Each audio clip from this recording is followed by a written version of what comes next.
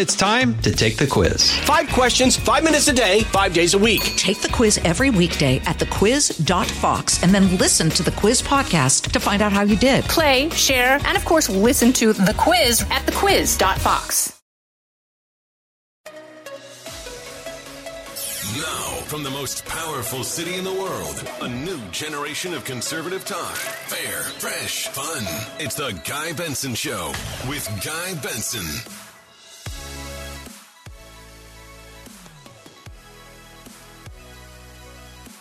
It's Thursday, February 23rd, 2023.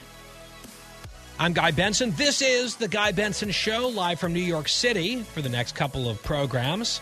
Very glad to be back here behind the microphone, back here in the U.S. of A. GuyBensonShow.com is our website.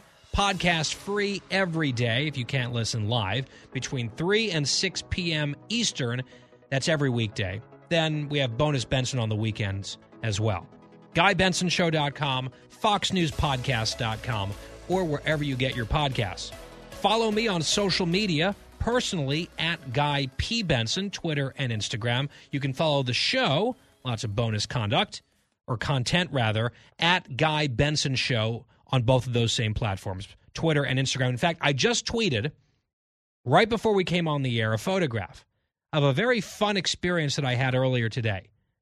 I went to go drop my bags over at my hotel here in New York before coming back and doing the show, and the elevator stopped.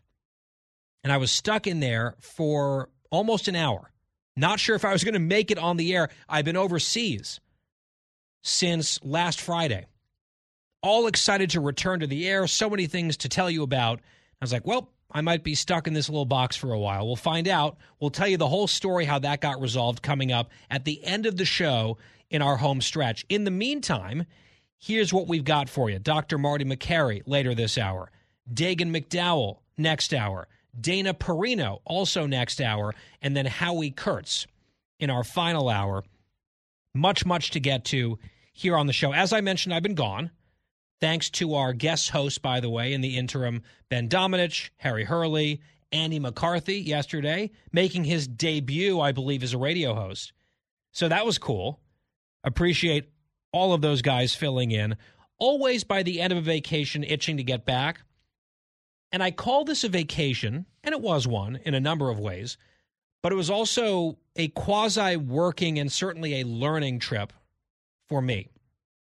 Went to Jordan, the nation of Jordan in the Middle East, which has quite an interesting neighborhood, right? They're bordered on the west by Israel, on the south, Saudi Arabia, in the east, Iraq, in the north, Syria. So it's a busy neighborhood, and they occupy a very interesting position in that region geopolitically, wherein the government of Jordan has had a peace deal with the Israelis since the mid-'90s. And they have great cooperation between those governments, despite some significant disagreements on some issues like the Palestinian question. They work together a lot. Then you've got a civil war north of Jordan, everything that's gone on in Iraq in the last 20, 30 years to their east, and then a very wealthy neighbor in Saudi Arabia down south. In fact, there's a city in the south of Jordan called Aqaba, and we briefly drove through it on the course of our journey. And at one point in the city of Aqaba, which is right on the Red Sea, you are in Jordan, and you can see right over there is Israel, and right over there is Egypt. You're looking at 3 different countries on 2 different continents. So the vacation portion of the trip was some of the sites that you may have heard of where people typically go when they visit Jordan. Ancient Petra, which is amazing. You might recognize it from the Indiana Jones films. And there were a number of Indiana Jones references and souvenirs and that sort of thing that you could buy. But that was amazing. Then you've got the Dead Sea. I've been to the Dead Sea before on the Israeli side. This was the Jordanian side. Dead Sea that shrinks and gets saltier every single year due to evaporation. And it does wonders. You float, like you can't avoid floating because of the salination levels in the water. And then they've got this mud that's good for your skin. We did that. We also went to Wadi Rum, which is the desert, this deep red desert with these amazing rock formations. And many movies apparently have been filmed there, like some Star Wars stuff. I think The Martian was filmed there. They had a whole list, and I've posted a number of photos on my Instagram and on Twitter. I mentioned before, at Guy P. Benson, if you're curious. Really a stunning experience. Now, the learning side of the trip was mostly in Amman, which is the capital city of Jordan. The reason that I was there in the first place, Jordan had been on my list. I have a long list of places that I'd like to go and countries to see and various sites to visit. But you might recall back in November, after our elections here in the U.S., I was in London for a few days, maybe but 2 weeks after our elections. I had been invited to give a speech in London, sort of giving my analysis of the midterm elections to an audience of political consultants from various countries. And while I was there, I met someone who attended one of my talks, who was friends with the ambassador of the Jordanian government to the United Kingdom. She said, hey, I'm having this small private dinner with a small group of people, mostly Americans, some Brits, at the ambassador's home. Do you want to come with me? I said, sure. Very nice invitation, a woman named Sophie. So we went to the Jordanian ambassador's residence in London that night, and I sort of hit it off with this guy, Manar Dabas. And he was very smooth, very well-educated, very sophisticated, of course, quite diplomatic. And by the end of the evening, I said, I've always wanted to visit Jordan, and I want to bump it up my list a little bit. He said, no, you've got to come. You've got to come. And he said, sleep on it, but you should plan a trip to Jordan. So I kind of had one of those YOLO moments. Like, I'm being invited to Jordan by the ambassador of Jordan to the UK. Maybe I should just do it. So a couple days later, I booked my flights, booked our hotels, and it was like, hey, we're going. And very graciously, this gentleman set up, at my request, and we had talked about it a little bit, a few things that were maybe off the beaten path for your average Western tourist. Like some meetings. I had dinner at the home of a major businessman in Jordan, and the attendees at this dinner were all current and former high-ranking Jordanian officials of various stripes. Also met with someone in the current government, a high-ranking official, I would say, who works directly for the king on the sort of geopolitical side of things, and had an off-the-record conversation with him for well over an hour on the compound of the king's palace. That was quite a security process getting in, by the way. 3 different checkpoints. We had to get out of the car, dogs sniffing, and I mean, it was a whole production, understandably. King is not terribly popular among radical elements like ISIS. So I did a fair amount of asking questions and trying to learn about the region. I'd been to Israel multiple times. I've been to Turkey. I was born in the Middle East and Saudi Arabia, but this was my first time, certainly as an adult, in an Arab state, and a uniquely situated one for the reasons that I've been talking about. And I feel like I learned quite a lot. And at the dinner, I was asking many questions. They were asking me questions. There was, I would say, a spirited debate about Israel for quite a while, which was fun and interesting, and getting their perspective, which was different than mine, and not backing away from my perspective, but also listening to why they view things differently and having a bit of a give and take and a back and forth. The other thing that I did while I was over there that was extremely, I would say, impactful and certainly educational for me was a visit to a Syrian refugee camp. I would say it was about an hour's drive from Amman and not far from the Syrian border.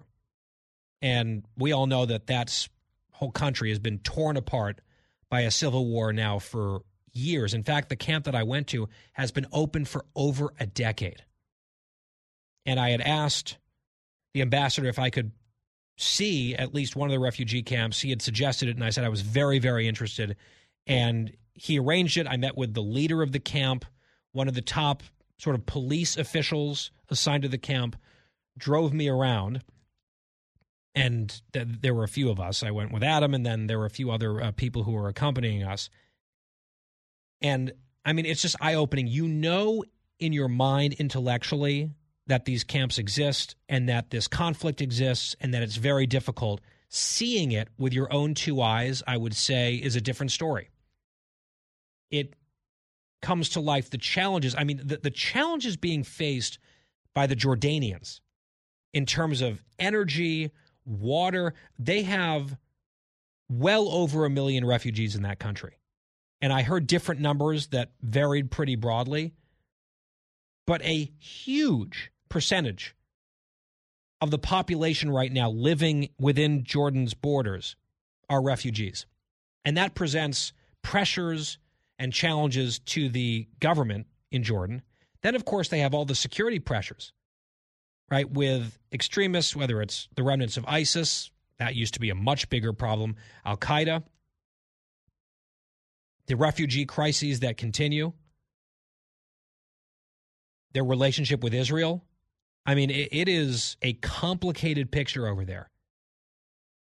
And one element of it is the refugee crisis.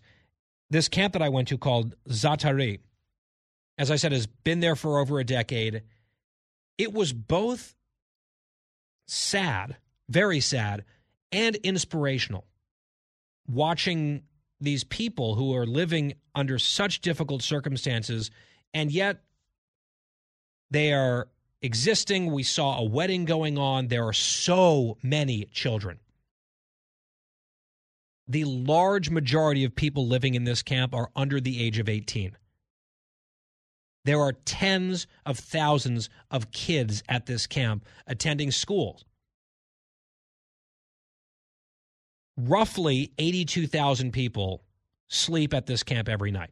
It's like, you know, a small city. And in the initial days, it was tense. Then it became more permanent structures. And I mean, it is in some ways pretty bleak. But it's functioning in its own way. They've got running water. They've got electricity, but really only about 8 hours a day of electricity. And we drove around this camp and we learned about what's being done there. And there are signs in various areas of the camp with the American flag, USAID.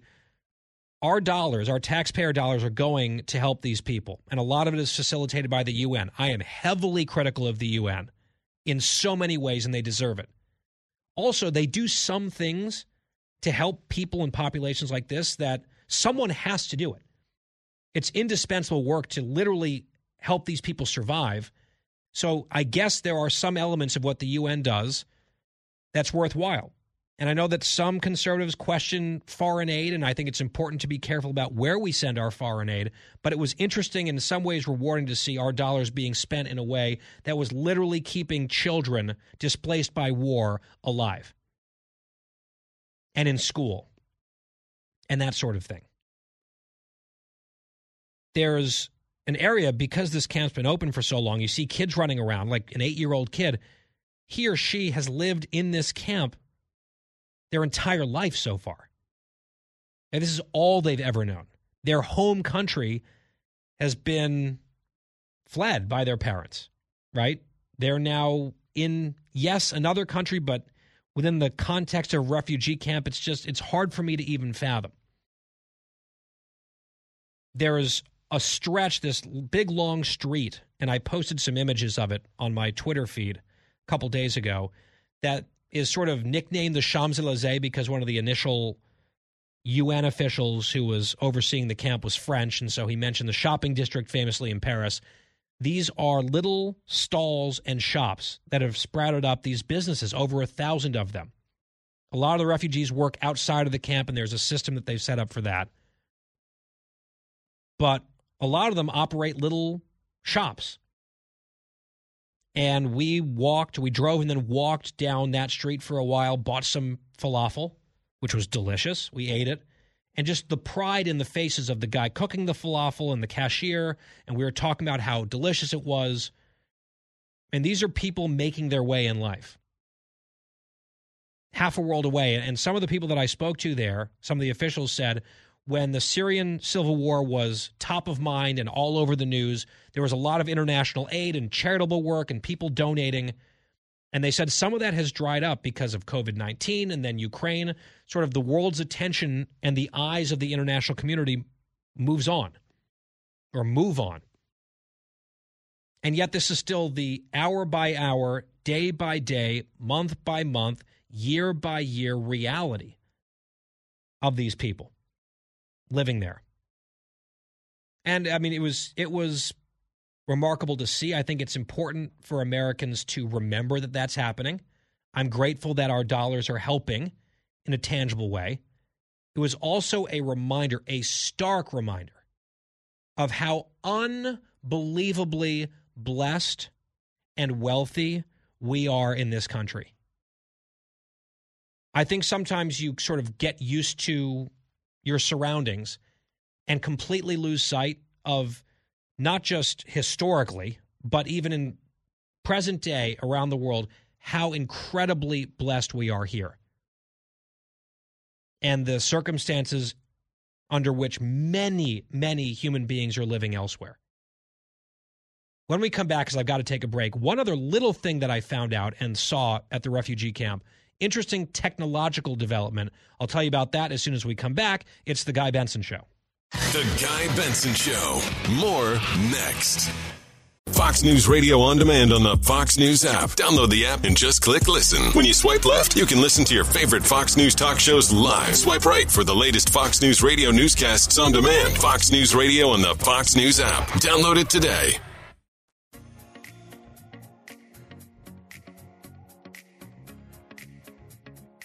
I'm Guy Benson. We're back, and I'm back in the U.S. from my trip to Jordan. I was talking before the break about my experience at Zaatari, which is a Syrian refugee camp in the north of Jordan, and we were kilometers away from the Syrian border. One thing that we saw at the camp was one of the supermarkets that they have there, which actually in a lot of ways kind of does feel like you're in a supermarket. It's well-stocked. And it's available to the refugees based on a monthly allowance that they get from the UN and various international organizations. It's about $30 per month per person. That is not a lot of money. And to really reduce waste and fraud and abuse, they now have a system where the payment system is done with an iris scan. So there's an account, and the purchases are deducted from the account based on your eyes. So I thought that was really innovative and interesting, and we went through the supermarket and saw, the various available items. As I said, the camp only has about 8 hours a day of electricity, but they keep the refrigeration going, of course. And then people also have jobs and cash, and they buy other things other ways. It was just an eye-opening experience for me, and one that made me very proud of the people living through tough adversity and just grateful to live in this country with all the comfort that we have here. We'll be right back. Out of the gates and ready to go. Hey, it's Hutton Withrow. Hot Mike is here on the Outkick Network. We've got your afternoon covered with the latest sports discussion, and it's available wherever you find your audio. Daily analysis and news. He is hot. I am Mike. Actually, my name is Chad. His name is Jonathan, but you get the picture. We're going to bring it every single day. Whatever you want to call us, we'll respond to. We just want you to respond to what we're dishing out every day. And while you're here, we hope you subscribe to the podcast, like, subscribe, and share. Talking about the issues you care about. Guy Benson. GuyBensonShow.com is our website. Podcast free every day. Thanks for being here. With us now, Dr. Marty Makary, Fox News contributor. He's a surgeon and professor at Johns Hopkins in the School of Public Health, author of the book, The Price We Pay, at Marty Makary on Twitter. And Doctor, great to have you back. Great to be with you, Guy. I kind of want to bring you on here today to do something of a victory lap, although it's one that's got to be still frustrating for you because some of the things that are finally being fully admitted in the public health community, in the media, these are things that you have been saying loudly, not just for a little while, but for years when it comes to COVID. One of them, probably the most prominent one, being the report just recently about natural immunity. And this was written up in The Lancet, and people were saying, oh, well, look at this natural immunity. If you get COVID and you survive COVID, which almost everyone does, that immunity is as good, if not better, than the immunity that comes with vaccines. And, you know, Doctor, you and I have been having that exact conversation on this show. You've been all over TV and radio talking till you're blue in the face about this. I was looking at Wall Street Journal columns that you wrote in 2021 about this. And for the longest period of time, you were kind of treated by a lot of people like a pariah or an outcast or someone that shouldn't be listened to, dangerous purveyor of misinformation, or even if they sort of knew that you were right based on the data, it wasn't really what they wanted to talk about in terms of the narrative. And so it was just swept to the side. And now you have these quotes and these headlines like, oh, gee, look at this. And I wonder, is there a satisfaction that you feel at all? Or is it like way too little, too late to even be vindicated this way? Well, I feel to some degree, first of all, Guy, thank you. And many doctors believed what I believed, but they were muzzled, intimidated, bullied at their academic institutions.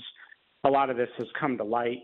The amount of secret praise that that I got, and Jay Bhattacharya and Vinay Prasad and many people who are speaking about these issues, it's unbelievable because many people felt this way in the medical community but didn't feel comfortable going against this sort of mainstream. I mean, in California, heck, they have like a special court that they've set up to disbar you and take your license away if you disagree with the public health department. Crazy. Luckily, there's an injunction against it. But I feel like we lost. I feel like we fought like heck. We talked till we're blue in the face about these issues, but the kids were still shut out of school. Toddlers were masked for nearly 2 years. Natural immunity was ignored. Lives were ruined. There were many mistakes of the pandemic, tremendous, major miscalculations, but the ones that are unforgivable were that after the data were crystal clear, they continued to hold on to these anti-scientific policies. Right. And natural immunity, you know, the big end-all study came out, as you referenced, 2 weeks ago in The Lancet. They looked at all the studies done, and same thing with the masks. A review with all the studies done, and they showed natural immunity was more effective than vaccinated immunity, at least as effective, and the masks had little to no impact, essentially no meaningful difference. All the energy we spent fighting masks, futile. All that energy. I fought to keep the masks off the kids. People fought to keep those kids' faces covered.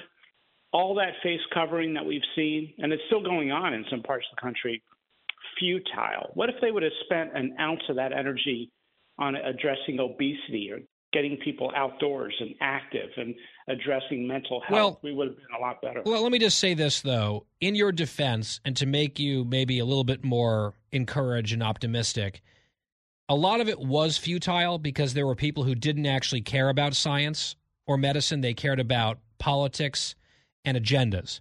And you weren't going to change the minds of those people. And unfortunately, those people were in charge in a lot of places.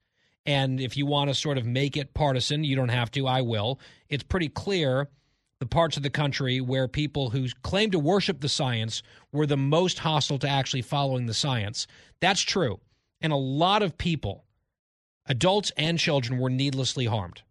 In the middle of already a terrible pandemic that killed a bunch of people, there was even more harm done, needless harm inflicted on these people. However, I think because of the work of folks like you and Dr. Bhattacharya and some of the others, Dr. Sapphire, that reality, those truths, that data did break through for a lot of other people who then went out and joined the fight, to fight like hell, to use your term, for their own kids, for their own jobs.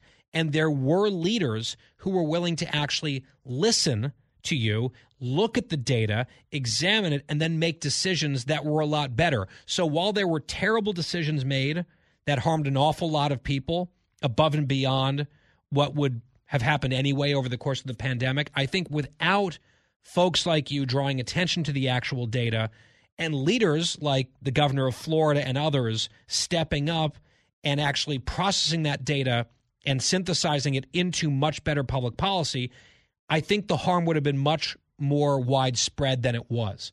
So the futility was true in some places, but I think the truth won out other places, and I think that's something you should be proud of. Well, thank you. And I am grateful to the people who listened, or at least heard enough where they said, hey, I want to learn more. When Governor DeSantis reached out to Jay Bhattacharya and said, you know, what I'm hearing just doesn't make sense. Can you give me your perspective? And they had an open forum of ideas, and the policymakers made the best decision considering everything, not just infection transmission, but education and jobs and poverty and the whole thing, mental health.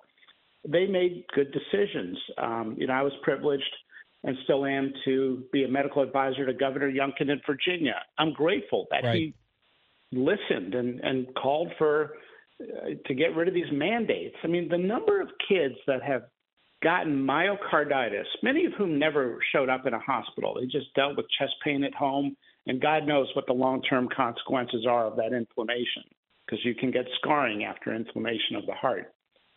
But all these hundreds of thousands of kids in the U.S. who got myocarditis for what? For no good reason. They were never at risk if they were healthy.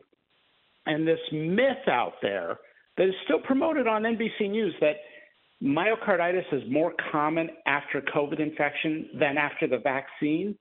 No, it's the opposite. You're 20 up to 28 times more likely to get myocarditis after the vaccine than after the infection. And for someone who had the infection, which is, by the way, everybody now, what are we doing vaccinating people?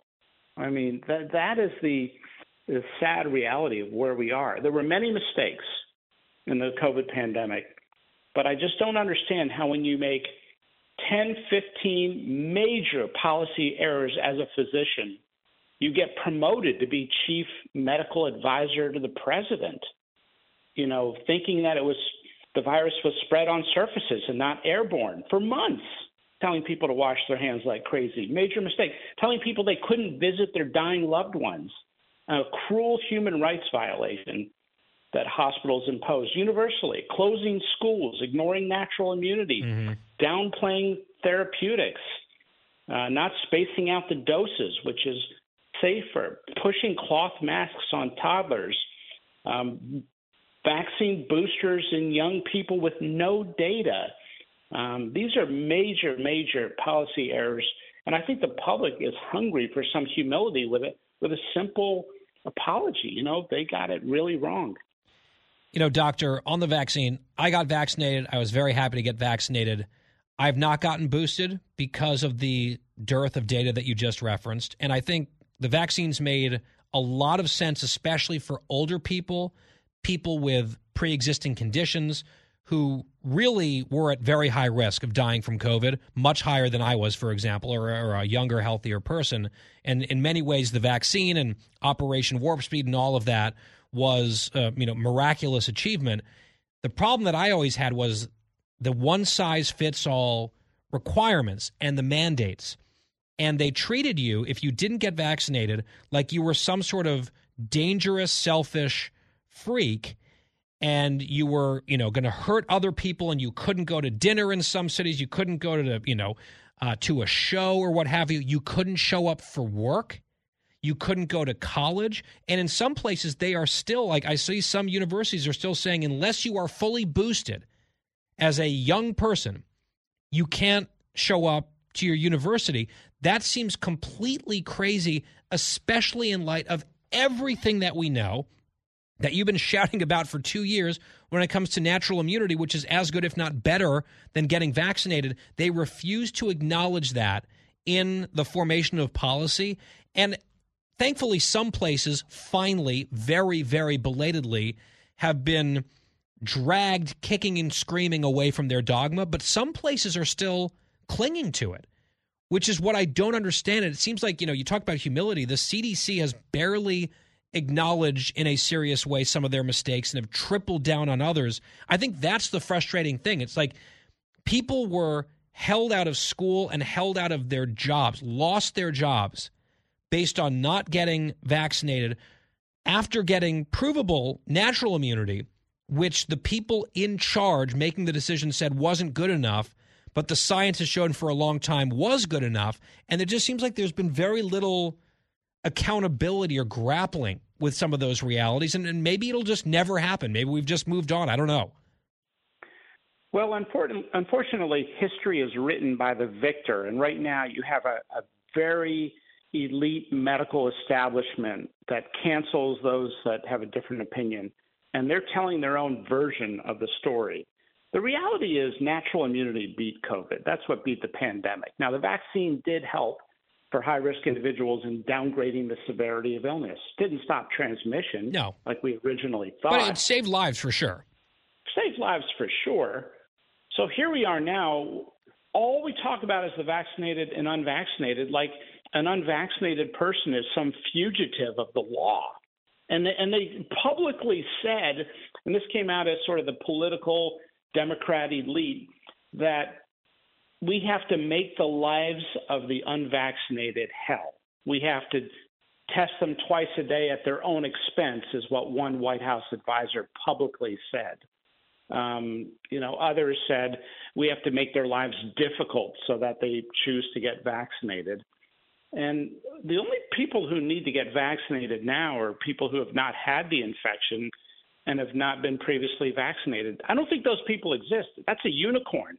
Someone in America who's not had COVID and has not been vaccinated, if you find that unicorn, capture it and bring it in for testing, because this is a non-issue at this point. The issue is, are we able to recognize we have an endemic common cold-like virus for which a booster vaccine is going to offer mild transient protection for 3 months, and then the new variant may evade that immunity anyway.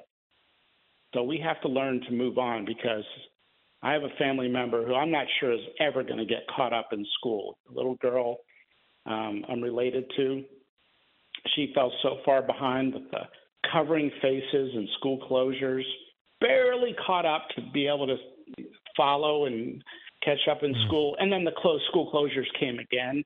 I don't know, if she'll ever be able to rebound from that. That is the untold story of the pandemic. What this public policy did to people who are defenseless and to minority and poor communities in the United States. Just robbing people of choices, robbing people of their education, robbing people of their jobs in some cases. By the way, since you talked about face coverings and masks, just very quickly, Brett Stevens in the New York Times has written a column about mask mandates. Here's what he writes, and you made a reference to it a moment ago. Quote, the most rigorous and comprehensive analysis of scientific studies conducted on the efficacy of masks for reducing the spread of respiratory illnesses, including COVID-19, was published late last month. Its conclusions, said Tom Jefferson, the Oxford epidemiologist who was its lead author, were unambiguous. There is just no evidence that masks make any difference, he told a journalist. Full stop. But wait, hold on, writes Stevens. What about N95 masks as opposed to lower quality surgical or cloth masks? Quote, makes no difference, none of it. When it comes to the population level benefits of masking, the verdict is in. Mask mandates were a bust. And he writes, skeptics were furiously mocked as cranks and occasionally censored as misinformers for opposing mandates, but they were right. Again, I just can't imagine there's that much satisfaction for being right, given the damage done. But I think it's still important to tell the truth now that the truth is pretty conclusively proven. And it's the opposite of what the most censorious, lecturing, hectoring experts told us for 2 years plus. The irony is the New York Times was one of the biggest propagators of the fear-mongering and mask absolutism that we heard from public health officials. It was sort of like the weapons of mass destruction of our era, where the government just ruled in a certain edict. You know, they gave a dogma. Hey, the science says everyone has to mask in the New York Times without asking any questions. Okay, thank you. And they just broadcast it to the world. Their job is to ask questions. And the New York Times rejected many op-eds I sent their way. As you know, I wrote an article 2 years ago in the Wall Street Journal that got a lot of attention titled "The Case Against Masking Children." Many of the media outlets didn't want to hear it. And the few that did got labeled as, they're sort of politically on the right.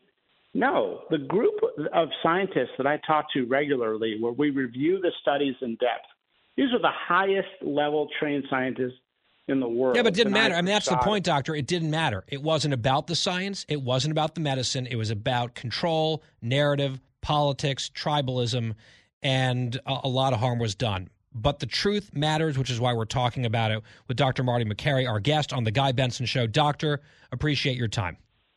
Thanks so much, Guy. We'll step aside. We'll come right back. It's The Guy Benson Show. Fresh conservative talk. Guy Benson Show.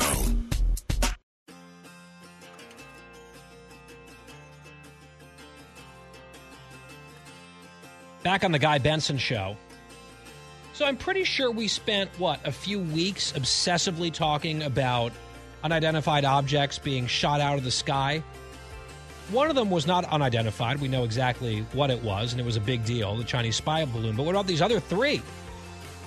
Big, breaking news and alerts all over the place, and press conferences and statements from the president. Wall Street Journal story yesterday. Do you see this? I'll just read to you. This is the lead paragraph. The U.S. military spent at least $1.5 million to shoot down 3 airborne objects, which it now believes were likely recreational balloons, defense officials said Wednesday. The U.S. also announced on Friday that it had suspended its search for the debris from the 3 shot-down objects. Oh, okay. $1.5 million, okay, to shoot down what they believe were likely recreational balloons. That doesn't sound conclusive to me, does it? Several caveats there. Oh, and by the way, we've given up looking for the remains, so we just called that off. So it's over, I guess. Does that fill you with encouragement and confidence? That's just so much weirdness there to me. Another hour coming up.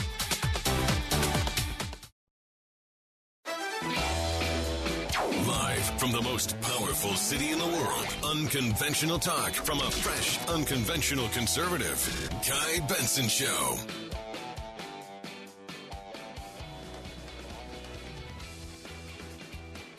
A brand new hour on The Guy Benson Show.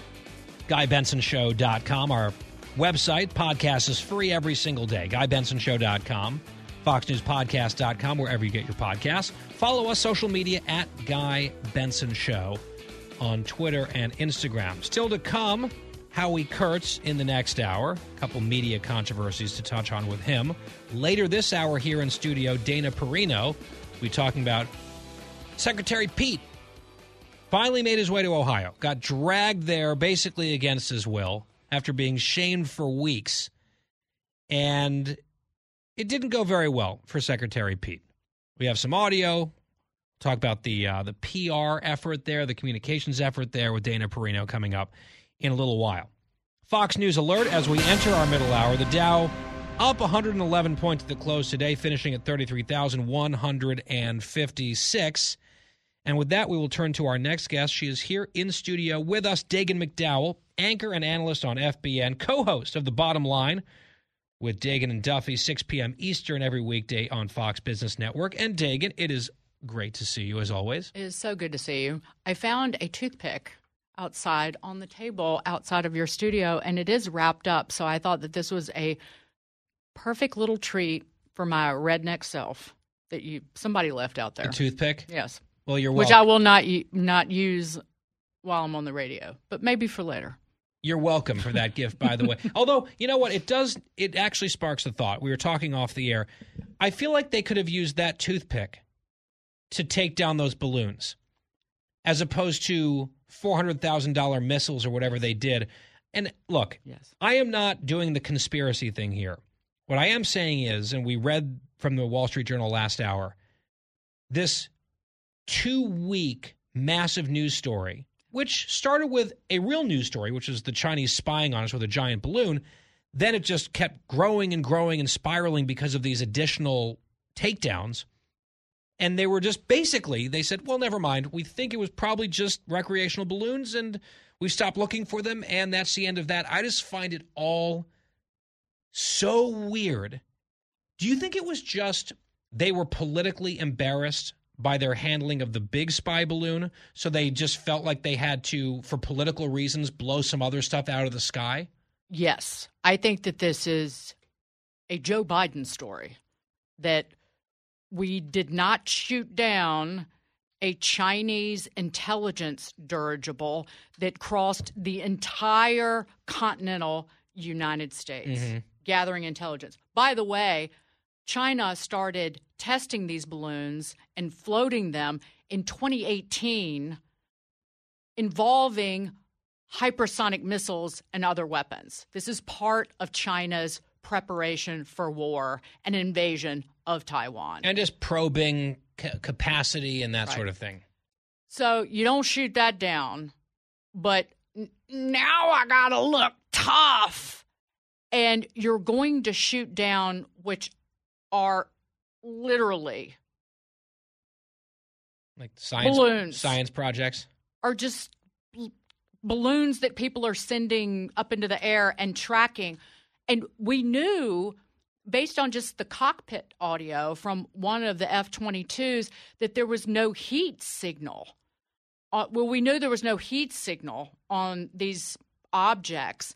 And in the cockpit audio of one, I forget which one it was, the plane is approaching the object so fast that it comes up on it so quickly that it's just an object floating in the sky. So just like a huge overcompensation right. for all the questions being asked. I'm going to get tough and shoot these things out of the sky. Take it down, Bao. Right, because I am a weakling who refused to take down a dirigible sent by communist China that's actually collecting intelligence on the whole of the nation, including where we store ICBMs.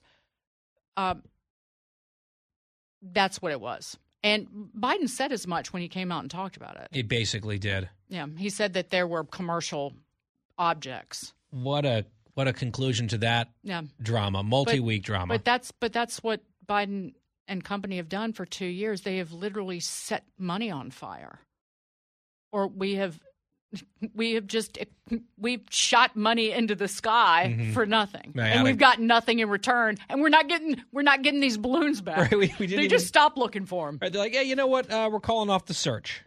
We can just privately grieve the loss of these balloons, and we've given up the search. Exactly. They fell in a watery, icy grave somewhere, and we're pretty sure they were just balloons, and so stop worrying about it.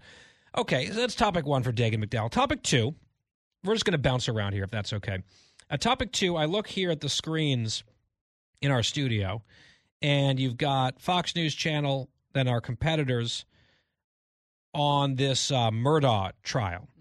And there's a cross-examination happening right now. The accused double murderer, and he's accused of so many crimes, but this is the trial for the double murder of his wife and his son. He's taken the stand in his own defense, which is sometimes unusual, kind of a risky thing. But in this made-for-TV drama, and you've got all sorts of documentaries and shows about this and commentary, of course this guy was going to take the stand. And he had his defense attorneys question him earlier.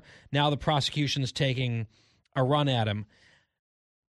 I'm always sort of interested to see what local crime stories take on a life of their own and become enough of a national news story where all the cable networks are, taking at least the cross-examination live.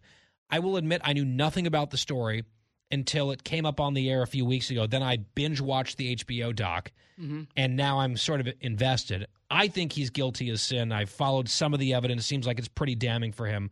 But what do you make of this whole thing, Dagan, and the fact that it's now, I mean, across the board as we speak live, the top story? I know a lot about the family and the case and what blew this story up. And to give a incredible journalist credit where it's due, and due almost exclusively, a young woman named Mandy Matney down in Charleston, or down where the Murdaugh family lives. She works for a local organization called Fitz News, and she started a podcast called The Murdaugh Murders. And she does it with her husband and another woman. And once the story of these murders broke, she has always been solely focused on the corruption in the Low Country, in this part of South Carolina, and particularly this family, that they have been in control of the solicitor's office, which is essentially like the district attorney, that for over 100 years. It goes back to Alec Murdaugh's father, grandfather, and great-grandfather. So they controlled the local – they were the district attorney, but then they also had this law firm that was notorious for they were notorious plaintiff's attorneys or suing major corporations. So – and they had a lock on law enforcement. All of the cops, or most of the cops in the whole county, were in their pocket. And they got away, with murder as a family for years. And so as soon as this happened, her instincts were, this is going to get swept under the rug. Just like Mallory Beach getting killed by Paul Murdaugh, who was murdered allegedly by his father. That's what his father's on trial for. That Paul Murdaugh, Mallory Beach's death in that boat crash, that was swept under the rug. There's another very suspicious death. Actually, more than one. There's more than one. There's like 3 or 4. It's crazy. There was a young man who was found dead in the middle of a road. Yep. There was the housekeeper, yep. Satterfield was her last name, who died at their home, one of their homes. But Mandy Matney and the podcast that she was doing and the attention that she gave this family. But this is you know what? These people are the reason I left the South. This type of family where you have the power, you abuse the power, and you get away with murder over and over and over again, and people who don't have money and control, and they suffer and they suffer and they suffer, and it's countywide and sometimes it's statewide. And maybe it all ends in this courtroom. Well, I mean, you've got the wife and the kid dead. The other kid, not on the run, but, off trying to live a very quiet life for various reasons. What about all the people he stole money from? That's the other thing. I mean, all these people he got settlements for, people who were injured in automobile accidents or quadriplegics or and he kept the money. And he kept the money from these people. I feel like this guy is not going to walk free ever for the rest of his life, even if he gets off on these murders. But I don't know if he gets off on the murders. I'll tell you 2 mistakes on the stand that those jurors are going to pick up on. Being from the South, and I'm going to get real country. Okay. Because I grew up in the Low Country in South Carolina. So make it very simple for a city slicker like yours truly to understand. Dyed his hair out of a box in the bathroom and did a bad job. So his hair was white looking and now it's orange. So he's trying to, I don't know what he was doing, but it's orange and it's screwed up looking. Number one. And any women on that jury are going, you don't know some beautician who has a business in her garage who can dye your hair if you're going to dye it? Number one. Number two, he keeps referring to his son Paul as Paw, and it is so affected. It is such a put on that, and he says it over and over and over again. you call your granddaddy Pawpaw, and it just seems like he's doing it like for sympathy. Yeah, to be folksy and he's doing it for sympathy, referring to his dead son who he's accused of murdering to elicit some feeling from the jury. And I guarantee you they ain't buying it. That's my read on it. This is a trial about death, and Dagen McDowell sees another dying scandal involving the accused hair.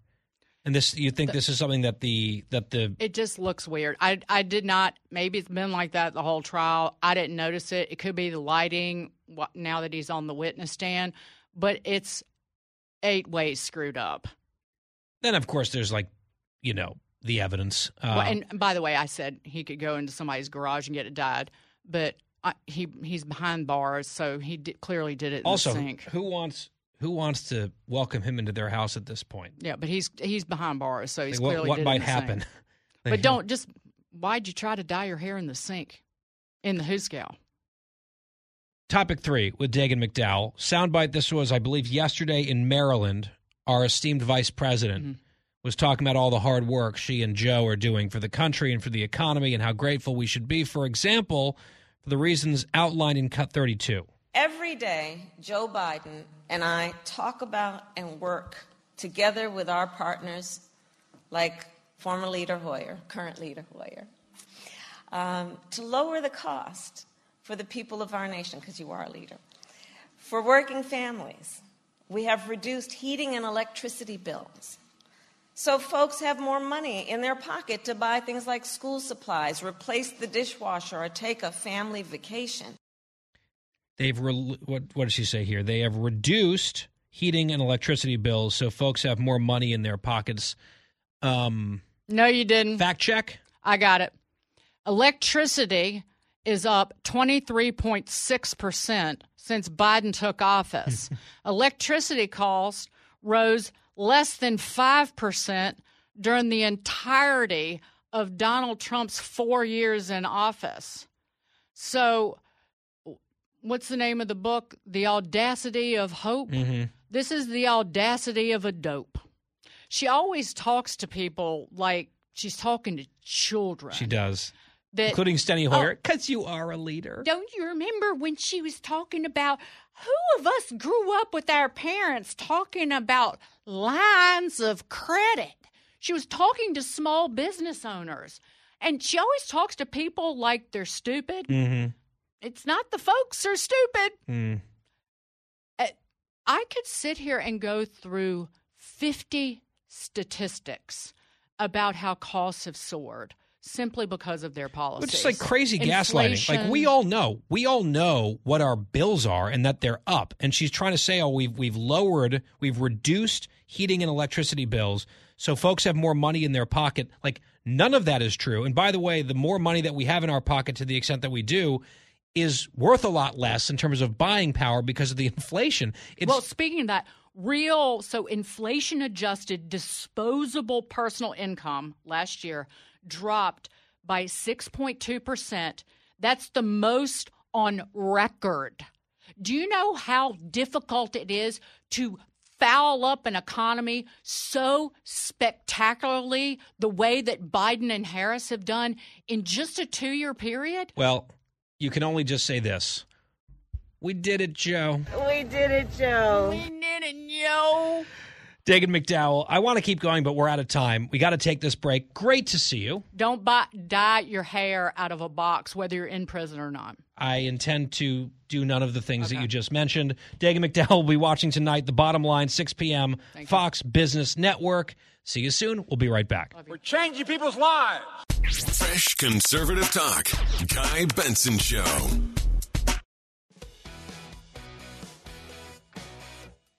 I'm Guy Benson. We're back on the Guy Benson Show. Dana Perino coming up in the next segment. We'll be talking about Secretary Pete Buttigieg and his trip to East Palestine, Ohio. Finally showed up, although he claimed today that they've been there since the earliest hours, Cut 19. That's why we've been here from the first hours of the incident as an administration. Well, who's the we there? Oh, the royal we. He certainly hasn't. He ignored this thing for as long as he could. Then the criticism built. Then he finally started tweeting and talking about it, which he hadn't been doing for like days. A week and a half of nothing from this guy. And then the critics basically shamed him into saying something. Then the calls increased for him to go. And just about 3 weeks after the fact, he finally went. And he's trying to pretend like, oh, we wanted to keep, a distance to make sure that it was constructive. This was about politics and political pressure. His press secretary was not happy with some of the questions he was getting. That didn't look good. Back in D.C., before he left, a reporter asked him a question. He was like, leave me alone. I'm on personal time or whatever that was. And then at a press conference today, very much unlike Pete, the algorithm malfunctioned, cut 16. Both information and misinformation injected into this situation, none of which is to the benefit of the community when it comes to that misinformation. Did Norfolk? So I lost my train of thought. We all lose our trains of thought. He rarely does. Train of thought, really? Ugh, that's an unfortunate turn of phrase, given the circumstances. Dana Perino's take on all of this straight ahead.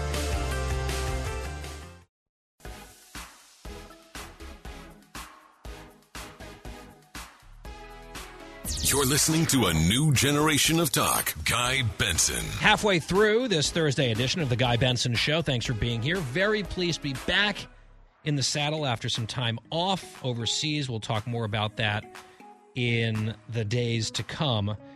GuyBensonShow.com, our website, podcast always free. And joining us here in studio in New York is Dana Perino, co-anchor of America's Newsroom, also co-host of The Five, which she'll be running off to do in a matter of mere minutes. Best-selling author, all the things. Dana, it's great to see you. Thank you. Thank you so much. Thanks. All right. I just briefly, before this segment, played some sound of Secretary Pete Buttigieg finally in East Palestine, Ohio, reacting to the derailment of this train that happened almost 3 weeks ago. And it just strikes me as nothing but reactive politics from this administration, from the top down, when it comes to this disaster. And I get some people are criticizing for political reasons, and you can point to this hypocrisy or that hypocrisy, but it just feels like they have handled this very poorly. It's interesting. I was just thinking back as you were talking. I know you're younger than me, but do you remember the Johnson & Johnson cyanide disaster?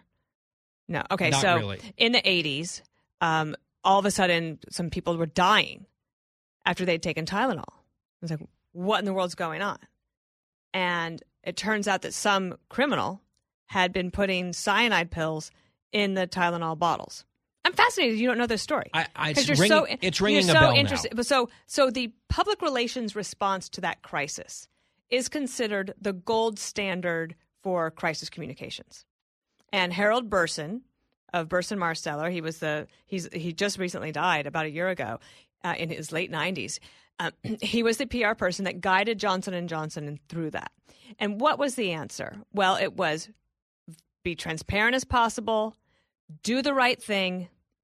And what did they do? They pulled all the Tylenol off the shelves all across America until they could figure out what was going wrong. And to this day, I don't believe they ever caught whoever was putting the cyanide in the bottles. I think 3 people died. And the reason I bring that up is that any communicator, maybe he's too young and he doesn't know this story, but that is just the gold standard. You do the right thing immediately and you deal with the politics of it later. Because good policy is good politics. Mm-hmm. The other thing that's interesting to me is that he's vaunted as this great new Democratic leader, right? He's the new it guy. And his instincts are so bad. So the administration, if you call the White House and you say, we'd love to have a guest on Health and Human Services issue tomorrow, they'll say, great, we'll send Pete Buttigieg to you. And he was their go-to person for every single thing. Georgia voting rights. Remember when that law was passed and the entire administration fanned out? And they had a full court press to make sure that everybody knew that was Jim Crow 2.0, even though it was not. Yeah, it was a lie. So when they want to respond quickly and aggressively and thoroughly, they can, and they do. And on this one, his instincts did not tell him, I need to get there. not even just for political reasons, because it's the right thing to do. And now it's 3 weeks to the day tomorrow. It looks like he got pushed into it. He seems rattled on out in public. Yes. They pushed away the press yesterday. And if you're going to go this late, you just go and you take all your lumps. Okay? Because he already said, I wish I had it, maybe gone sooner. Like, he's kind of mealy-mouthed about it. But if you're going to go, you just go and you take your lumps.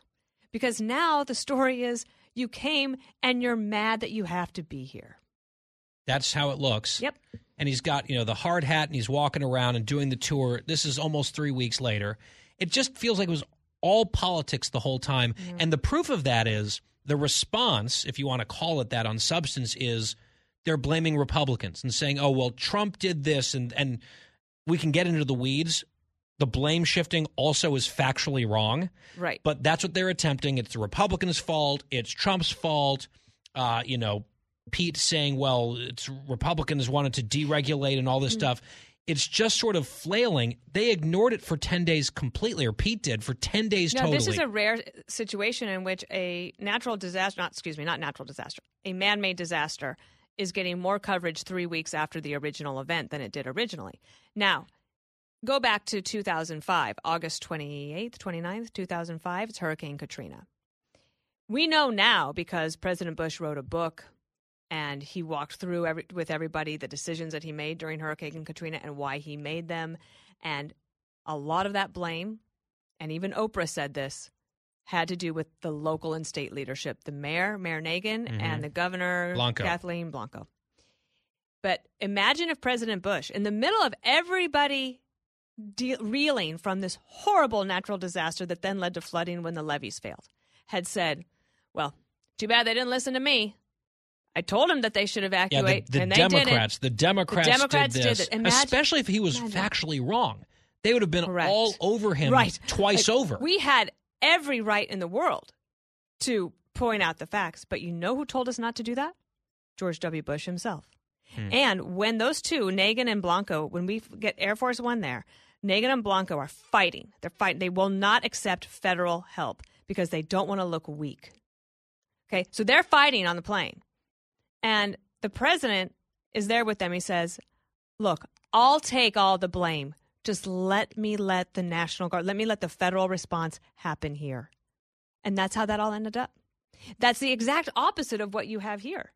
They waited and waited. They waited till the press looked like they're pushing them into it. They waited until President Trump went. Now, if I thought today that they got there and said, okay, now we're here to do the right thing, it would be one thing. Now, James Freeman of the Wall Street Journal wrote an interesting piece yesterday, and he had some good things to say about the instincts of Michael Regan. Now, he's Biden's person at the EPA. He's not in charge of the federal response. He's in charge now of the cleanup. That has been changed. But he was willing to go, but the White House didn't give him the go-ahead because Pete was supposed to be the one in charge. And how'd that go? I mean, 20 days later, constantly playing catch-up, constantly playing politics on this. You wonder, was this the type of community that they're less invested in politically, so it took so long? I can understand the criticisms flowing. National Review has a really good, in-depth, thorough piece about all of the changes and proposals and solutions that Buttigieg is now putting forward and how it's just a rehash of previous progressive stuff that has nothing to do with the crash itself, wouldn't have prevented. Oh, I haven't seen that yet. It's really good. I strongly recommend it. And it's granular in detail. It's not just, They're doing some good stuff over at National Review. I agree. And this piece, I'm linking to it tomorrow. Who wrote that? I'll get you the byline in the commercial break. I'm writing about it and linking to it tomorrow at townhall.com as well if you want to see it, Dana. I will. The other thing is, since you mentioned Trump, I am often critical of Trump on this show. I've made it very clear I don't want him to be the Republican nominee for president in 2024. I have been very transparent on that. However, I like to think of myself as an intellectually honest person, and I like to call them as I see them. Trump going to East Palestine, meeting with affected community members the way that he did, buying Mickey D's for the first responders, all of it is a very good look for him. I think it's politically very smart. And I cannot get over, I know this is politics and not substance, I cannot get over that the Biden administration was so incompetent that they allowed their malpractice to let Trump beat them to East Palestine. Because he didn't go immediately. He was just there, a couple days ago? He was there yesterday. Was it yesterday? Yeah. They let him beat them to that scene after almost 3 weeks. And that's, when I said about the Democrats try to say that Mayor Pete is their new it guy as a leader. But his instincts are so bad. President Trump's instincts from the time, even before he was president, right? He has good instincts for what people want to hear, what people need to feel, and he has great timing. Not just comedic timing. He does have that. Of course, we know that. He has good timing. And he is the one who could, if he had gone to East Palestine the day after, now I would have said, no, you don't want to take away from the response, right, and that's too much. Right? He didn't. Yeah. He went 2.5 weeks later. Yep. And his instincts were excellent on that. Yep. I would say some of his instincts are bad yes, on a number of things. Of course. But you're right. He has a certain spidey sense about certain things. And the fact that they didn't close this avenue off to him and beat him to the punch is just astonishing to me. So, I actually understand why Biden went to Ukraine on Monday because he was heading to Poland. I'm fine with him going to Ukraine. I think that timing-wise made sense. But I also don't understand a White House who's getting ready for a re-election that is so off their game and not on a war footing that they didn't realize that he needed to go to East Palestine first. Not that he needed to, that he should have gone. And let me back up again. What are the president's instincts? His instincts didn't tell him to go. His instincts didn't tell him, I got to send Mayor Pete immediately, or I got to call a cabinet meeting. Imagine if he had called a cabinet meeting on Saturday morning. I want everybody in my office, 8:30 a.m. We're going to meet, and I want to know from HUD, the Housing and Urban Development, HHS, Health and Human Services, EPA. SBA, Small Business Administration. I want to know what the Department of Commerce. I want to know what each of you has as an idea to bring forward to this problem, and I want answers by noon. We were like, damn, all right. But he didn't do any of that. He didn't do any of that. Bad instincts from him. Bad instincts from Pete. Fortunately, they have a secret weapon with excellent instincts in the vice president. But I will say this, and it's the last point, since you mentioned Ukraine. I am glad President Biden went to Ukraine. I'm glad we're supporting the Ukrainians against the Russians. I've made no bones about that. But the juxtaposition of not going to Ohio and going over there, you can look at that series of decisions and say, that doesn't look great, even if I support half of it, which I do. Exactly. I agree 100%. Dana Perino, I mean, you've got to run. You've got a show to host. It's not like Mayor Pete was stuck in an elevator for the entire time. He might as well have been. That's a good preview of my stuck in an elevator story from earlier today. We'll get to that later in the home stretch. Run off and do the 5. We'll be watching. Okay. Dana Perino, always good to see you. And with that, let's take a quick break. We will return with much more of The Guy Benson Show, including, yes, that elevator story. It's all coming up. Stay with us.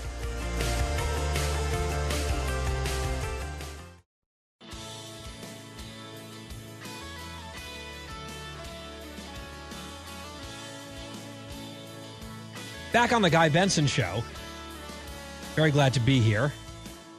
Thank you for listening. Factor follow-up story. We told you about this, months ago when the scandal first broke, this Biden administration official, Sam Brinton. And let me just say in advance, I know that there are complicated pronouns. I believe it's a he, might be a they. Regardless, this was a Department of Energy official who got a lot of press, a lot of ink, because this person is, I believe, gender non-conforming or non-binary. I don't think it was a trans situation. But because we play a lot of these games about identity and checking all these boxes, this individual, Sam Brinton, was high profile and was being touted by the administration, by people on the left. Then it turned out that this person was stealing luggage. Remember this? Like going to airports, seeing expensive-looking luggage, and just taking the bag. It started with just one, and it was all on tape. I think this one was at Reagan Airport in D.C., where there was security footage. He sees a bag. He walks over to it, had not checked a bag on the flight. So they had that record. So he knew it wasn't his. He had not checked a bag, walked over there, took it, took the baggage tag off, like with the name and everything, threw it in the garbage, walked away. So that was how the story broke. Then I think there was a second known incident in Vegas where this person had done the same thing. And at some point over the course of this story, which was admittedly kind of hilarious, this person was put on leave. I think felony, certainly criminal charges had been filed. Well, here's the latest. Headline from the New York Post. Fashion designer claims Sam Brinton wore her clothes that were stolen from a D.C. airport in 2018. 2018. So this seems to be a years-long crime spree by Sam Brinton, who is doing this kind of stuff. The woman's name is Asia Kasim. She's a Tanzanian fashion designer. She's made her own clothing for years, and she shared on Twitter that she discovered photographs of this person wearing her custom clothing that she had packed in a missing bag that had been lost in 2018. This person has now been charged with stealing multiple pieces of luggage from 2 U.S. airports. So that was one in D.C., if I'm not mistaken, and then one in Vegas. The fashion designer tweeting the photos, showing her in this dress, and then showing Brinton in the same dress. There we go. The story says that they identify as non-binary. Quote, I saw the images. Those were my custom designs, which were lost in that bag in 2018, she told Fox News. He wore my clothes, which were stolen. And sure enough, I mean, you look at these articles of clothing, they are absolutely the same. So this person has been doing this now for years, it would appear. It's unbelievable. She has contacted authorities, so I'd imagine there will be new charges pending. Brinton, the story says, was released without bail and ordered not to contact any of the victims last week after a court appearance in Minnesota. Brinton appeared in Vegas court back in December, being released on $15,000 bond. Judge in that case told the former nuclear waste official, quote, to stay out of trouble. By the way, I'm trying to read this story in a way that makes sense. The they-them makes it really hard. Like the story says that they appeared in court and the judge told them to stay out of trouble. Brinton faces up to 5 years in prison for the Minnesota theft. So that's what it was. Minneapolis, Vegas, and now D.C. Up to 10 years jail time for the Vegas heist. I mean, I doubt we'll see this person in jail, and we'll see which prison they go to. Male or female? I don't know. How does this work? But if the incidents keep piling up, there's no way this only happened 3 times. There's no way Brinton did this in 2018 and then never again for a few more years. This was, I bet you, a regular thing. This was like a weird kleptomaniacal fetish, it seems like. And this person rode that all the way to fame by wrapping it all with a bow on top of intersectionality and wokeness. And that's how they apparently got ahead. I wonder how many more people are thinking right now, you know what? I lost luggage in 2016, or the airline. I bet you a lot of people have been harboring grudges against airlines. You wonder what percentage of the lost luggage in America is due to this person alone. The photographs often show him, them, they, her in all sorts of different clothes that seem not necessarily intended for their body, and now we know why. Amazing. It's a weird side fascination, but a fascination nonetheless. As warranted, we'll give you updates. They're in some real trouble, put it that way. Final hour of the Guy Benson Show coming up next. Howie Kurtz is here. A lot going on in the news involving the media itself. We will cover all of those stories as soon as we come back.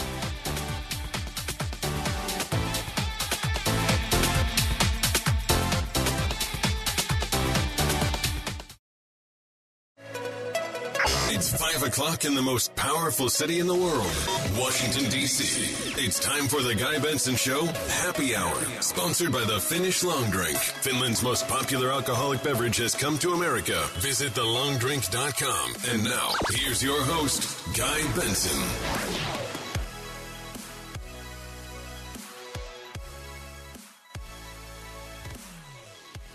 It's the final hour of the Guy Benson Show on this Thursday.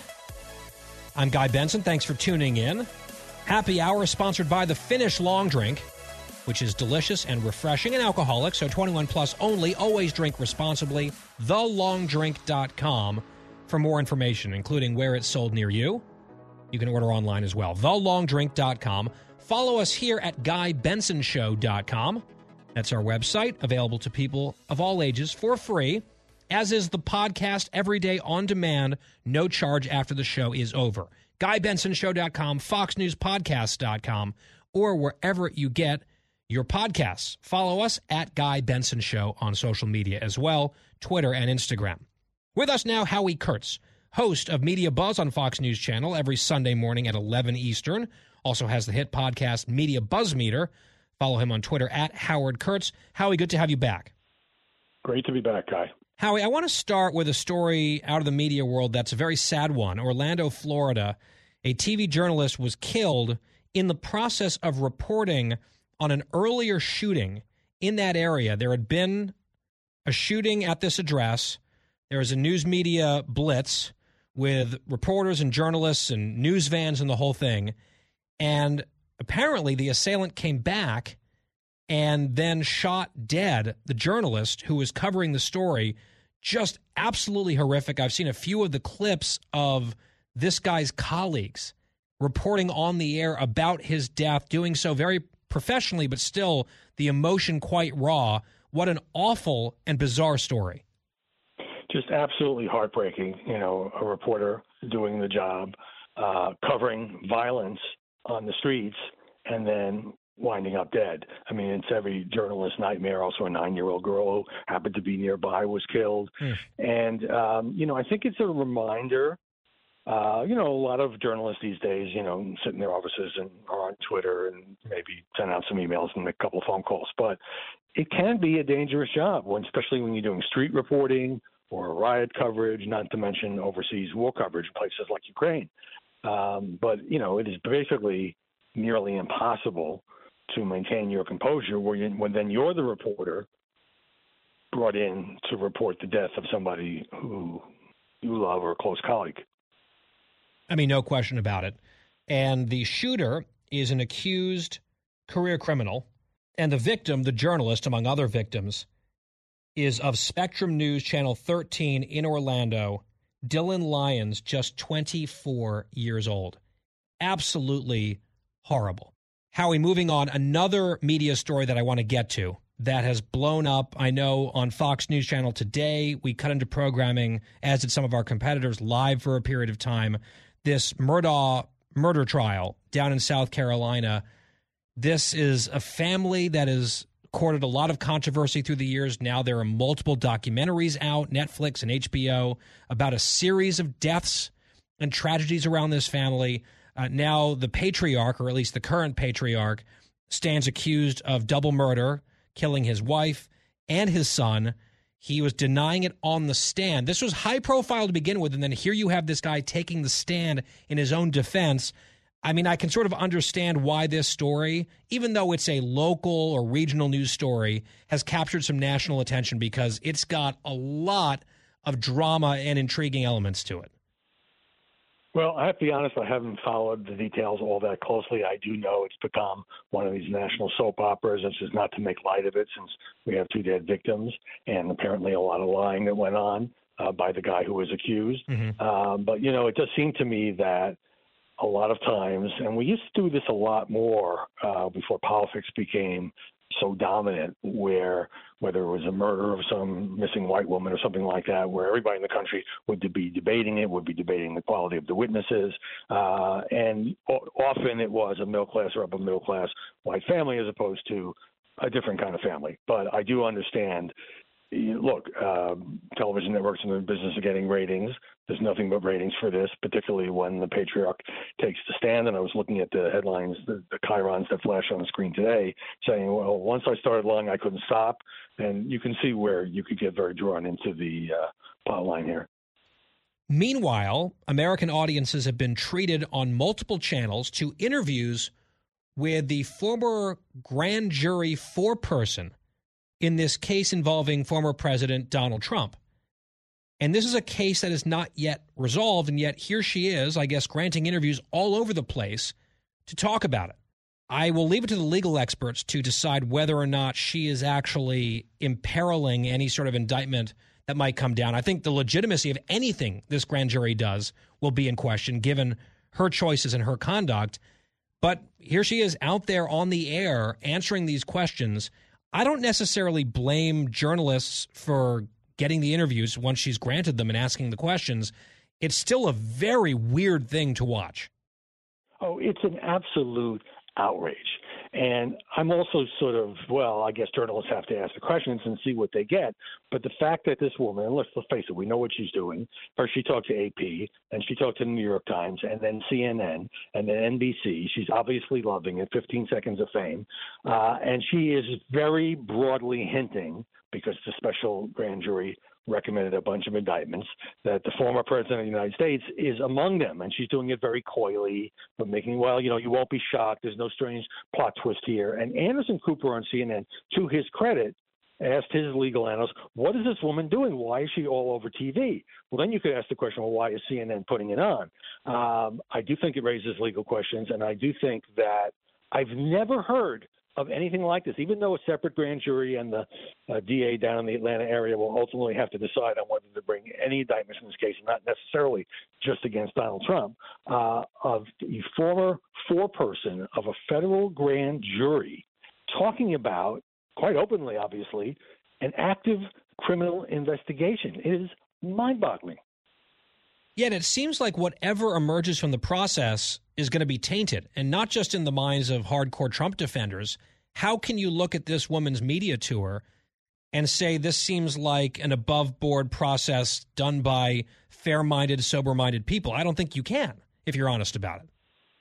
No, you absolutely can't. And again, as you said at the beginning, you know, maybe it affects the case, maybe it doesn't. If there is a case, you know, right. One of the reasons that grand jurors are not supposed to talk to journalists during ongoing investigations, in fact, it is illegal to do so, but technically she can say, well, the special grand jury's work is over, is to protect the reputations of those who might be questioned in the case or under investigation, so that if there is no indictment, if there is no criminal charge brought, they haven't been smeared.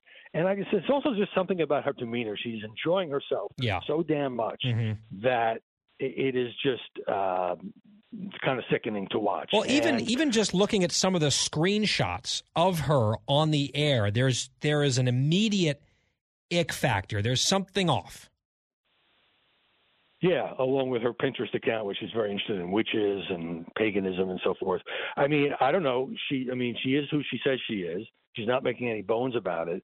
But I don't know how it is not an awful ethical breach to do this before the district attorney has to make a final decision. Well, of course it's an ethical breach on her part. I guess the question for you is this an ethical breach at all on the media's part for the outlets conducting the interviews? You know, I think I would have second thoughts about certainly airing this on TV. You know, I get it. You know, it's always the person who is the federal official, the former grand jury person, who the conduct there is thought to be terrible. But journalists are okay. Like journalists can, you know, we ask questions. Is that what we do? We're trying to get. But, you know, also what's happening, Guy, is that many of the media outlets, while maybe briefly touching on the weirdness of all this, they are hour after hour after hour almost giddy with the prospect of what they now think will be a Trump indictment. Right. And that may not happen.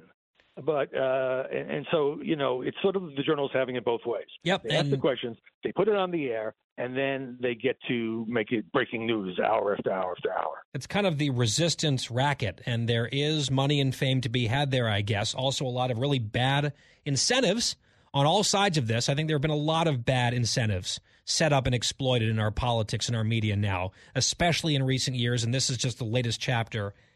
Howie, I want to play for you a soundbite. This is from MSNBC. Andrea Mitchell, who is said to be one of their more serious journalists. She got the vice president for an interview, and here's the question, if I can even call it that she put forward to the vice president, cut 29. Let me ask you, what does Governor Ron DeSantis not know about black history and the black experience when he says that slavery and the aftermath of slavery should not be taught to Florida school children? I don't know what he knows and what he doesn't know, but I know this. Any push to censor America's teachers and tell them what they should be teaching in the best interest of our children in partnership with the parents of America is, I think, wrong-headed.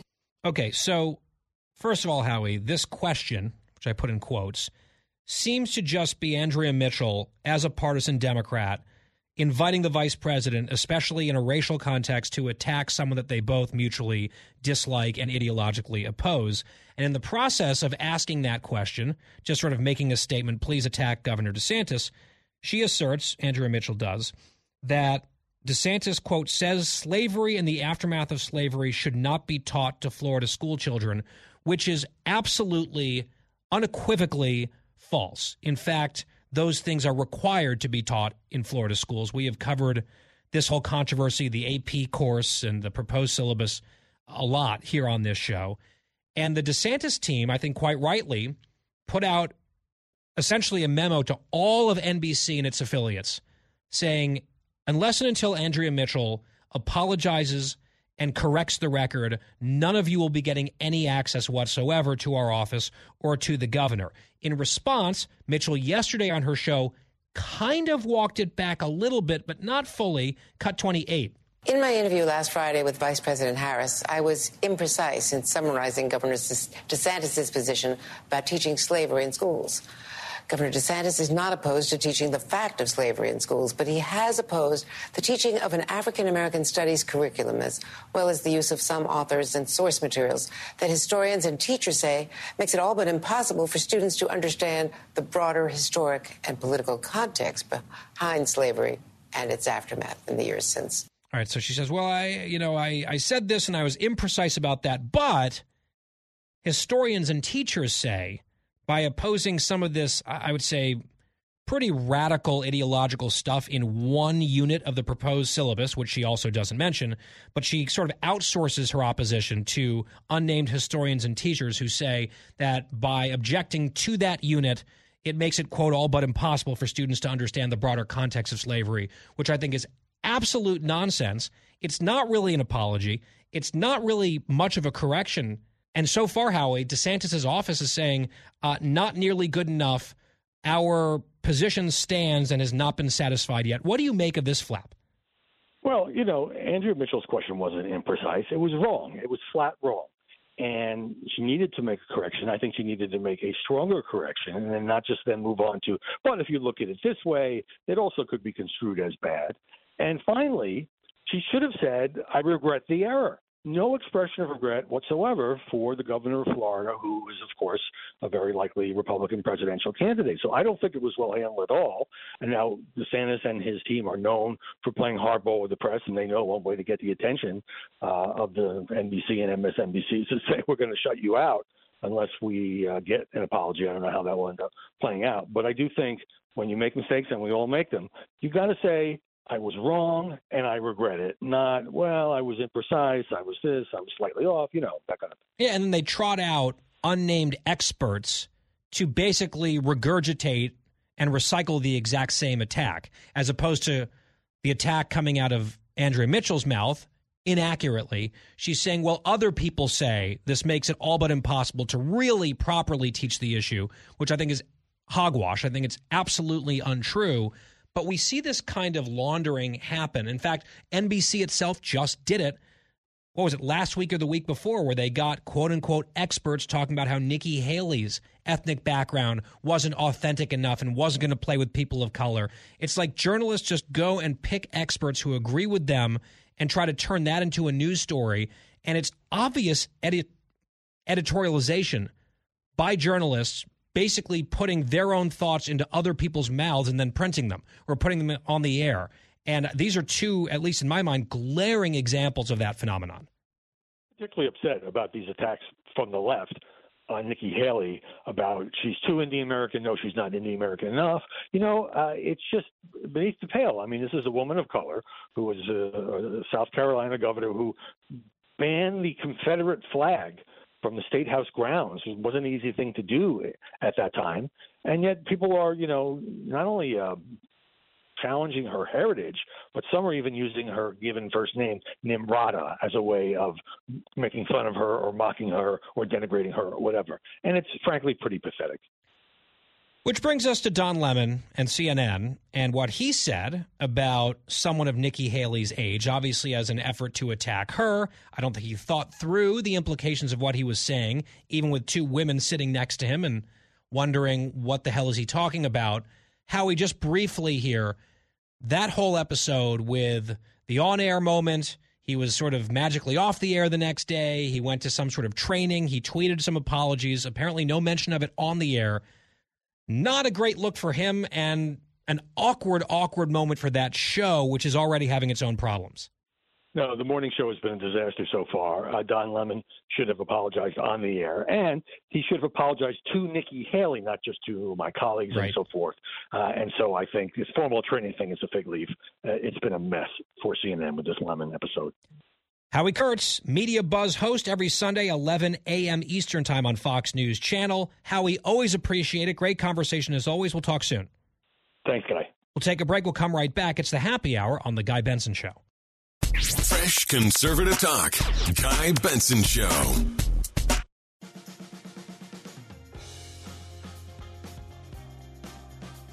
Lebanon gets checked by Ramsey. McClanahan is there. The puck is still loose. 11 seconds. You've got 10 seconds. The countdown going on right now. Morrow up to Schultz. 5 seconds left in the game. Do you believe in miracles? Yes! Unbelievable. 43 years ago yesterday, the Miracle on Ice, Winter Olympics, Lake Placid, New York. I wasn't even alive yet, but I have goosebumps listening to the call. Al Michaels with that epic call. Iconic. Do you believe in miracles? Yes. Team USA beating the Soviets on effectively home ice to advance to the gold medal game. They won the gold in the subsequent game. People sometimes assume the game against the USSR was for all the marbles. No, it was effectively the semifinals. And the Soviets were heavily favored. And in a moment where the U.S. needed a national shot in the arm, Team USA delivered. And that movie, Miracle, is fantastic. I always say, if there's one sporting event, I've said it before on the air, one sporting event I could transport myself back to of any sport at any time, it's that game. So couldn't miss the opportunity to play the call here on the show. I'm going to a hockey game tonight. Go Devils, beat the Kings. Back here on the Happy Hour right after this, it's The Guy Benson Show.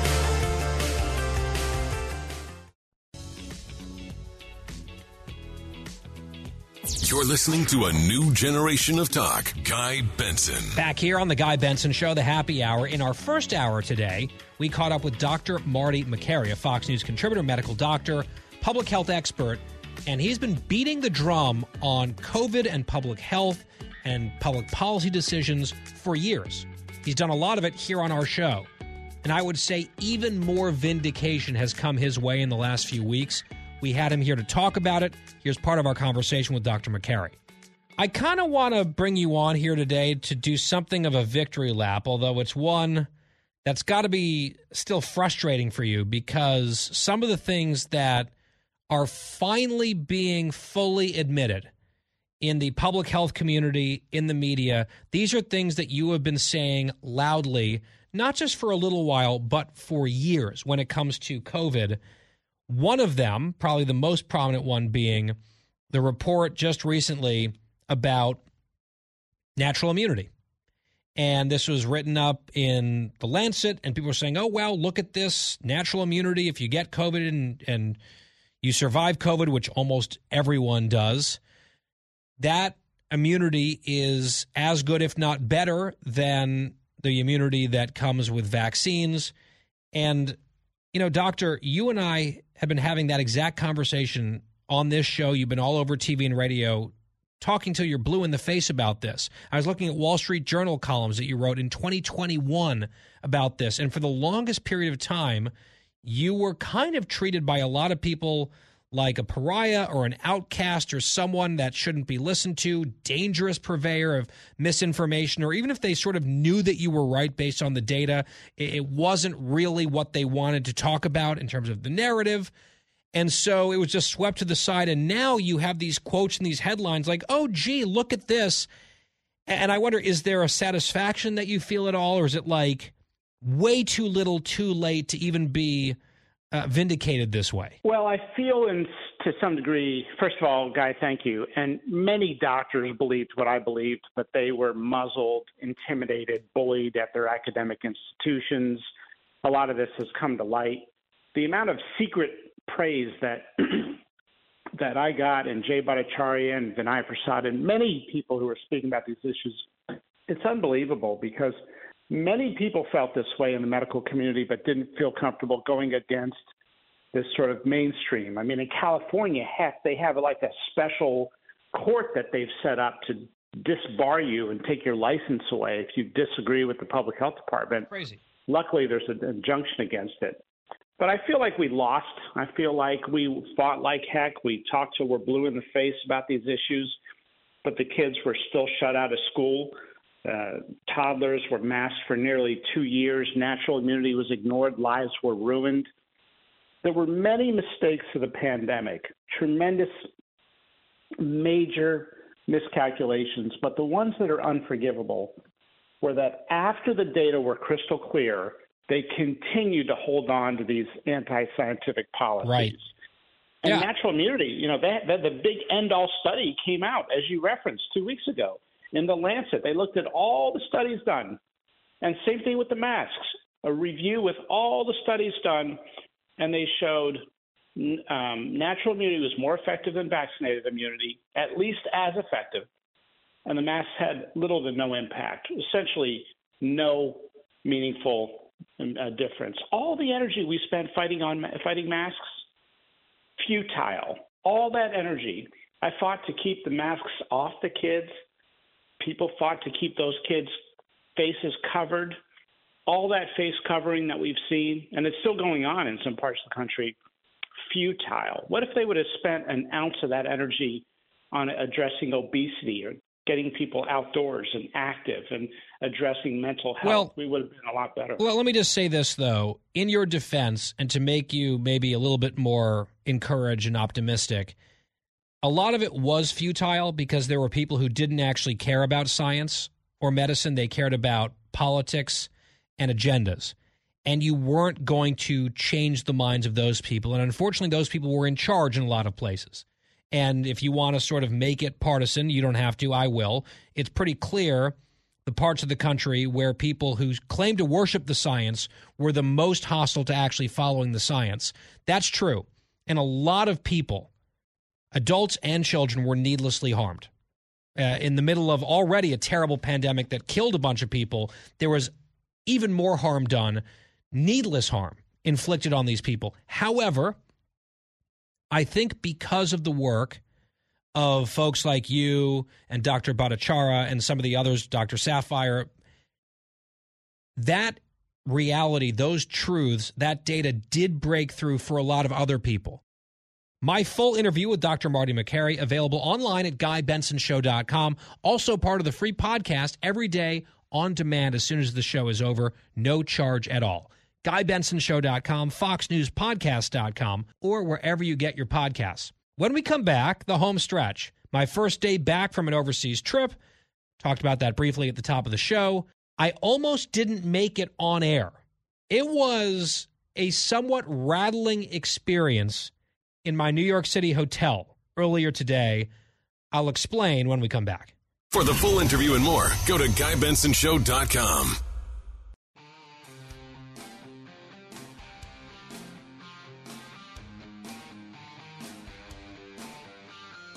Home stretch on this Thursday. Guy Benson Show in New York today, tomorrow, and Monday. doing some TV while I'm here, including over the weekend. Much more to share on that front tomorrow. GuyBensonShow.com is our website. Podcast is free on demand when the show is over every day.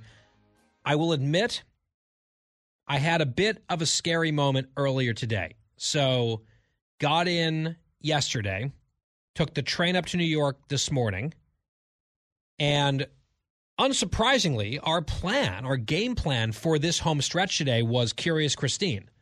She wanted to hear all about the trip to Jordan. She had questions about camels and deserts and everything, and we'll get to those maybe tomorrow. But that was the plan for today. I was eager to answer her many questions. But then something happened, and that became the home stretch. I was not sure if I was going to make it to the air, because in between our show planning meeting and coming on the air, I had a window of time. I thought to myself, okay, I've got about half an hour here. Let me walk 2 blocks over to my hotel and drop my bags. I called them. They said, yep, you can come check in early. I'll drop my stuff in the room. That will be efficient, and my bags will be there instead of having the luggage here in the studio, which I do somewhat regularly. But I had this period of time. About an hour, actually, is what I had. And so I went in. Hello, hello. Good to see you. Here's your room key. Walked over to the elevators. Hit the button for my floor. And my brain was going 100 miles an hour of all the things I needed to do today and tomorrow. There's just a lot going on, especially when you come back from a trip. You've just got a punch list. So I'm thinking about everything but the possibility of getting stuck in an elevator. And yet, we just had, and by we, I mean it was just me. I was alone in this elevator, not a big elevator. We were starting to ascend. Maybe 1 second. And then there was this jolt, and it kind of bounced a little bit. There was no sound. There was no light flickering. Just something was wrong, right? You can tell. I've been in so many elevators countless times in my life. I've never had this happen. And the little indicator of the floor was L for lobby, but then like 2, and then it went blank. So I looked at my phone. It was running out of batteries. And I said, what do I do? Don't panic. Do I hit the little red need help button? Then it lights up if help is on the way. Can I talk to someone on the speaker? Do I have service on my phone in the elevator? I did. So because I had just called them a few minutes earlier to see if I could check in before the normal check-in time, it was the most recent call on my list. I just touched the screen, called back up, hit the operator button, and spoke to the guy that had just checked me. And I said, hey, Guy Benson, I literally walked away from you 20 seconds ago. I think I'm stuck in this elevator. Because I was pushing the open door button. I was pushing the lobby button. I was pushing my floor button just to have anything change this weird limbo that I was in. And nothing was responding at all. So he said, oh, okay, we'll check it out. I said, okay. So I waited for a while, and I could hear like a little bit of tinkering. And then I called back, and he said, I've got security on it. Please stand by. So then the security guy was talking to me through the elevator. I thought we were still just almost exactly at lobby level. And he was sort of tugging at the door, and I could tell that the bottom half of the door was giving way, but the top half was stuck. So I was trying to push on the top half. It wasn't moving. It wasn't budging at all. So he said, well, we've called the elevator company. They're going to send someone. I'm thinking, well, how long is that going to take? Like, I've got to get on the air. I never started to freak out, but I started going through a number of different contingency plans in my head. Like, okay, I've got my stuff with me, although not my computer and laptop bag. I left that in the studio. What do I have with me? Is there any way to charge anything in this elevator? No. I have 20% battery left on my phone. I have to be on the air soon. I have hockey tickets tonight. Like, what if I'm stuck for hours? Sometimes that's been known to happen. People get stuck for a long time. Like, when did I last go to the bathroom? Right? Like, all this stuff starts going through my head. And then you start to see what looked like a flashlight, and they had a few different people yanking on the thing. They said, they're on their way, but we're going to try to manually override the mechanism. They were trying. It kept getting stuck on the top half of the door. I'm like, can I do anything? They're like, no, probably not. Maybe step away from the door just in case. So I did.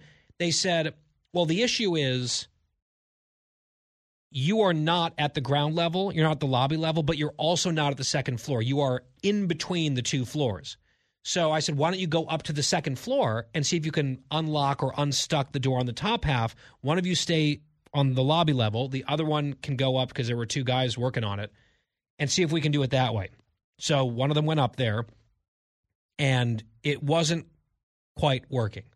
So they said, we just have to wait for the professionals to arrive. I said, okay, when is that going to be? And I'm talking to them right through the door.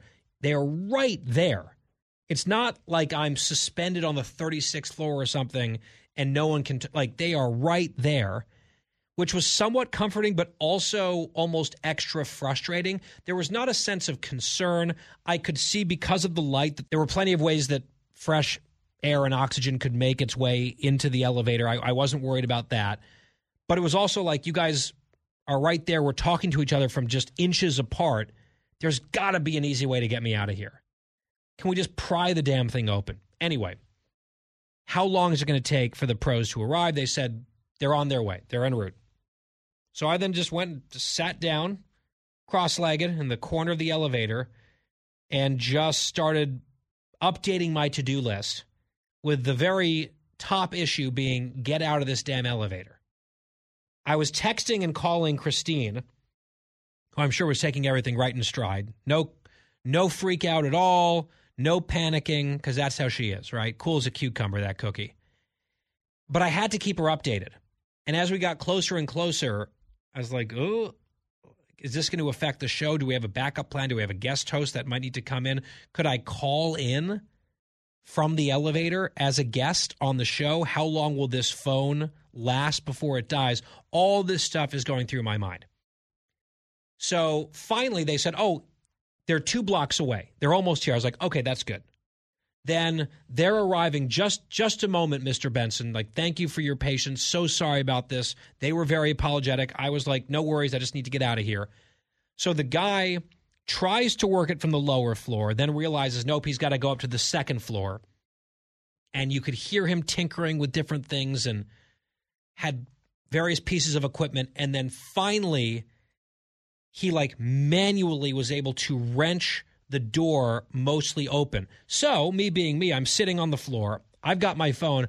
I go to take a picture because this is the first time I've never seen an elevator from that perspective, not on one floor or the other. Like having a little bit of daylight on one floor, then a little bit of daylight on the other floor, and then the floor right in the middle, kind of almost at eye level. So I went to take a picture, and the guy from the elevator company was worried that I was filming him to get him in trouble or something, which of course I wasn't. I wasn't trying to get anyone in trouble. I just wanted out. This guy was coming to save me. So he closed the door on me. He goes, nope, if he's going to film me, you can get FDNY in here. And I was like, I just stood there, and I could tell he was sort of flustered by me having my camera out, and felt like I was trying to do some sort of gotcha to him, which I was absolutely not. So someone from the hotel was like, Mr. Benson, would you mind just putting your phone away? I'm like, my phone's away. So they said I couldn't climb out of the lower hole, if you can picture this, right? Imagine being suspended between 2 floors. They didn't want me crawling out of the lower hole because they were worried that if something wrong happened, I could sort of slip and fall under into the shaft. So they wanted me to climb up out of the upper hole, which was I don't know, maybe 1.5 feet tall. So they had me pass my luggage through piece by piece first. And then I was trying to figure out where I could plant my foot on the mechanism or even on the floor to then boost myself out. And it was hard. So then they had, at this point, probably 4 or 5 people. So they grabbed my arms and just pulled me through. And I got a fair amount of elevator grease all over my clothes, which is not ideal. I don't know if that's going to come out. But like that was the least of my concerns at that point. And the guy who had come to fix the situation and rescue me from the elevator was sweating. He'd been working hard to get this door open. And he apologized for overreacting. And then he recognized me. He's like, wait, hang on. I watch you all the time. I love you. So he's a fan. He's a Fox fan. We shook hands. He was super nice. I think he was just disoriented, thinking like, I was some person trying to get him in trouble, which of course was not the case. And I thanked him very much. The hotel people were extremely apologetic. They had a bottle of water for me, so that was nice. And I made it. I called Christine, free at last. I'm on my way. Let's go do the damn thing. So I'm no worse for the wear, except for looks like a couple garments might be down for the count. I don't know if these jeans are going to make it, honestly. But I can get new jeans. I did not want to miss another show. You don't want to come back from an overseas vacation and your first show back you miss because you're stuck in an elevator. It almost happened, but I survived. Curious Christine has so many questions about this and about Jordan. We'll have to roll it all into like a bonus extended home stretch tomorrow for the Friday edition. I think we'll probably have to do that because we're out of time. I got to run. I might take the stairs. Back here tomorrow on The Guy Benson Show. We'll talk to you then.